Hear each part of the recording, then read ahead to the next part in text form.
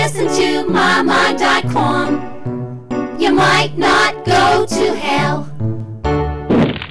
Mind of Man, Mind of God, number 84. It's May the 4th, 2008. It's actually like the 6th Sunday of Easter or something. Maybe the 7th. But we're really celebrating the ascension of the Lord today. Hi, Dave. What's happening, man? What's happening? Are you doing the dishes in the background? I'm putting the dishes away from the dishwasher. Okay. My, in a sense, my dishes are ascending from the dishwasher into the closet where they belong. Yes, mine. It's all part of a theme. See? It's a theme, yes. They're ascending. Yeah. Well, it was also Kentucky Derby yesterday, wasn't it? It was indeed. Yeah. It's kind of crazy, huh? It's crazy. Big Brown, the favorite, came out from the 20 slot and won. And then a horse died? And then the only filly in the race came in second, broke her ankles after the race on the track, and then they killed her. Oh, my God. Man, that's intense. Yep. And I think third place was an Irish horse, actually. Oh, there you go. So I should have been rooting for that one. Yeah. Seeing that I'm Irish and all. Bet it to place. And then that I think might have been your best bet. I think it paid $11.60 or something. Paid $11.60 to show, huh? Yep. Wow. They mentioned Keeneland in those, when they were leading up there. I guess some of those horses must have raced at Keeneland. Yeah, we have the Bluegrass Stakes for like a week ago, and several of the horses. I think it's the last thing they do here before they shut down. Oh, I see. And then last week, and then the Derby is the next week after. Mm-hmm.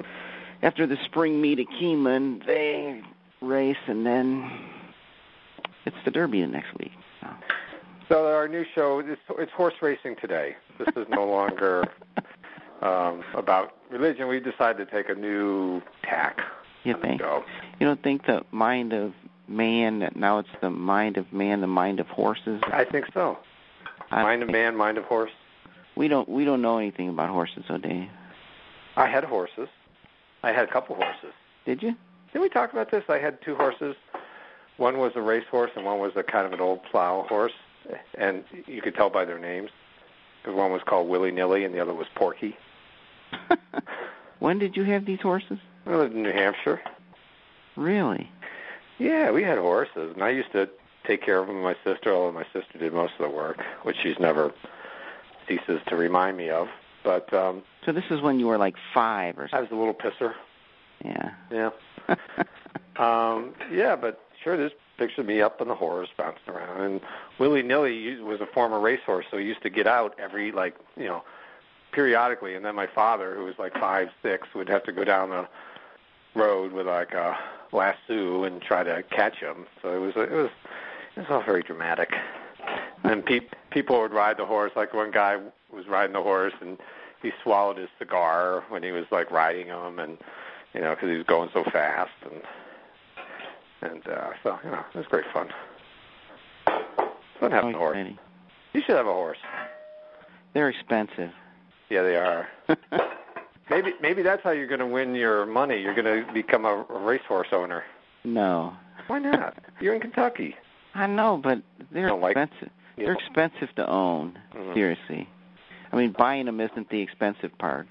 Taking care of them. Farrier and the vet and. Oh, so you looked into this, huh? Feed. Well, no, I have friends who have horses. I do. Mm-hmm. and they're like, yeah, and hauling a trailer, and then you got to buy a big old truck to haul your trailer with the horses, and I mean, it's just an expensive proposition. You should be rich to own a horse. Yeah, you should be rich before you. Exactly. Not a money maker necessarily. Not usually. So. Yeah, right. But all righty then. Okay, so on to weightier matters. The ascension. That's pretty big stuff, huh? God going up to heaven and returning, and so this is after he's around for a while. I say, okay, well, I left, I came back, but now I'm really going. Exactly. Yeah, that's the bottom line on it. And the guys and the apostles are hanging around, and the sitting up looking at the sky, and the two angels says, "Men of Galilee, why are you standing there looking up at the sky? He's been taken up to heaven. Now go get to work." Surprising these guys made anything of themselves, isn't it? I mean, the way they're portrayed there, they're kind of like, let's run away. What do we do next? What do we do? Where do we go? Run away, run away. That's kind of early going. That's kind of how they hide in the upper room, all that. Yeah, crap. Exactly. And then Jesus comes and hangs out with them, and they're all good. Then he rockets up into heaven, and then they go, Yeah. Well, now what we do? I mean, I don't blame them. I mean, whatever. It'd be kind of difficult thing. Well, that's true. Apparently they Romans and stuff. Yeah. Apparently now they're going to go hide in the room until next week, which is Pentecost. So. Oh, so yeah, so you have the up, then it coming back down again, and then they get all inspired. So even after he left, they're kind of hiding for a while again. I believe so, because next week's reading is about how they were in the upper room again, and then spent a lot of time up in that room. And the Holy Spirit came down and kicked them all out. So. Yeah.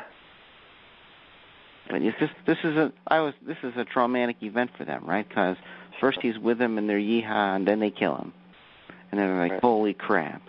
And then he rises from the dead and he hangs around and they say yeehaw again. Right. And now he's disappearing again. Only this time they actually see him go, and then they have these two guys come and say he's gone. Right. Get to work, and they go holy crap again, and they probably go back into the room and say now what do we do? And they can't figure it out until. So they're inspired. Yeah, they're inspired, all right. In spiritus. Right? Yeah. So, and then of course the responsorial psalm is God mounts his throne to shouts of joy. Again about ascension. Huh? Well, we thought it meant he was going to the bathroom. Oh. I don't know. Yeah, well, the throne. Yeah, mounts his throne to shouts of joy, a blare of trumpets for the Lord. Oh, the trumpet. Was it the trumpet thing? Yeah, blare of trumpets from the Lord, perhaps, maybe. Who's blowing those trumpets? Oh, it's the Lord again. Yeah, so he mounted his throne. Oh. You do get one sacrilegious little dig in every week, don't you? I don't know what you mean, Dave. I'm sure you don't.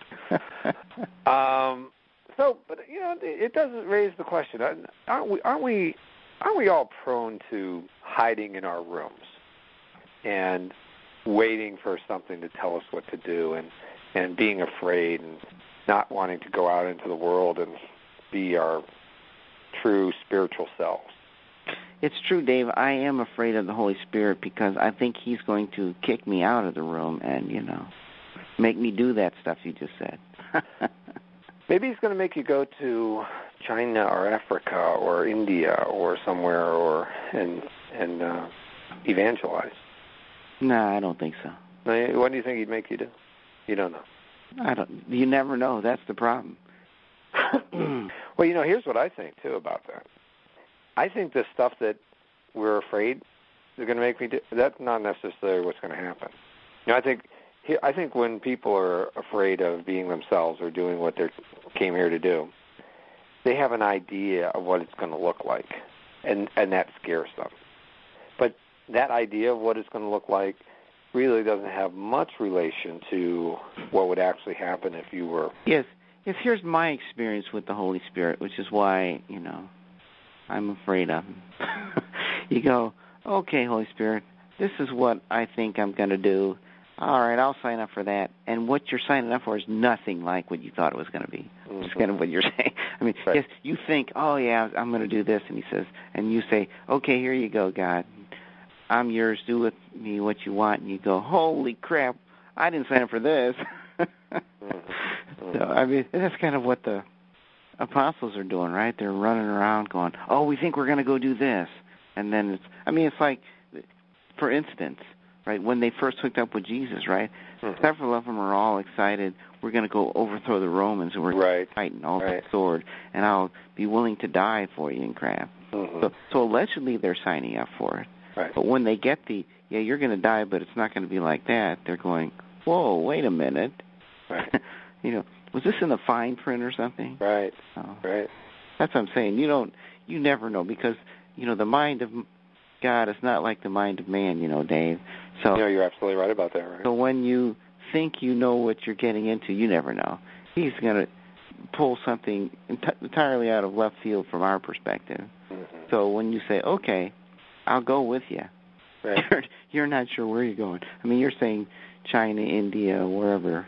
And I'm going, yeah, maybe, but to me, New York City would be just as bizarre of a place. Well, that's true. Or a soup kitchen in the Bronx, or but these are all like really extreme. I mean, what if it's just like you're gonna go to San Francisco and be an advertising executive for a nonprofit organization, or whatever. I mean, that's just sort of you have no idea. Right. I mean, it could be any number of things that are more based on your own abilities and proclivities and how those fit into the whole plan. But I have that experience too. It's like, well, if I really gave up my own control here about my own planning and what I want to do, that my image is always, well, yeah, I'll be working in a soup kitchen somewhere, and just whatever, talk to people, and it's ridiculous. That's not how it is, really. It's not it could be, but you have no idea. Yeah, maybe we'll be making movies in Hollywood or something. That would be good. Well, I don't know. Yeah, that's true. That's a Zen thing, isn't it? Could be good, could maybe not be good. You never know. Exactly. Yeah. So what else? So the ascension. Anything else about that? I mean, what do we need to think about with that? That whole idea of, there's this whole concept nowadays that in sort of the New Age movement that the whole species is ascending. Like humans are going to take this evolutionary leap where we're all kind of more enlightened and more connected, and the planet is going to evolve. Like this idea of it, that as individual beings, we're also all going to en masse. We're going to kind of ascend or evolve. What do you think of that idea? I think that's crap. I mean, what does that mean? I mean, we're evolving every day. Yeah, or not, or we're. I mean, what's the evolution going to go to? I mean, if you look. Well, here's what I think it is. If you look at it as an analogy, that when in evolution or theory, you had a long time where there were just single-celled creatures, and that went on for like millions or billions of years. Then all of a sudden, you have multi-celled creatures.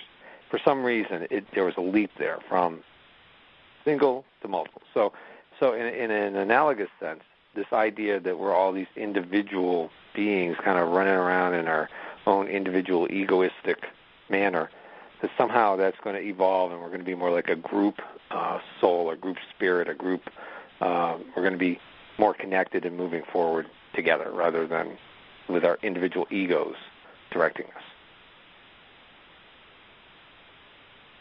He loves the idea. He loves it. Well, Dave, that's sort of the whole point of church here, isn't it? In a way, I was thinking that, yeah. I mean, that's what Jesus said you should be one as I and the Father are one. And we're always trying to make this community of believers and work as one church. But, right. Well, as I was just reading, there's 30,000 denominations of Protestantism or something. Really? I'm going, I don't know.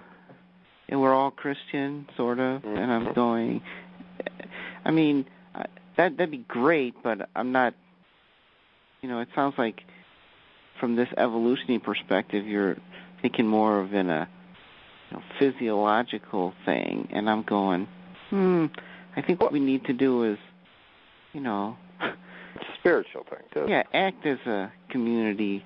And we have that opportunity to do that now, but, I mean, I don't know. Why doesn't it happen? Because there's too much of the devil hanging around? Probably.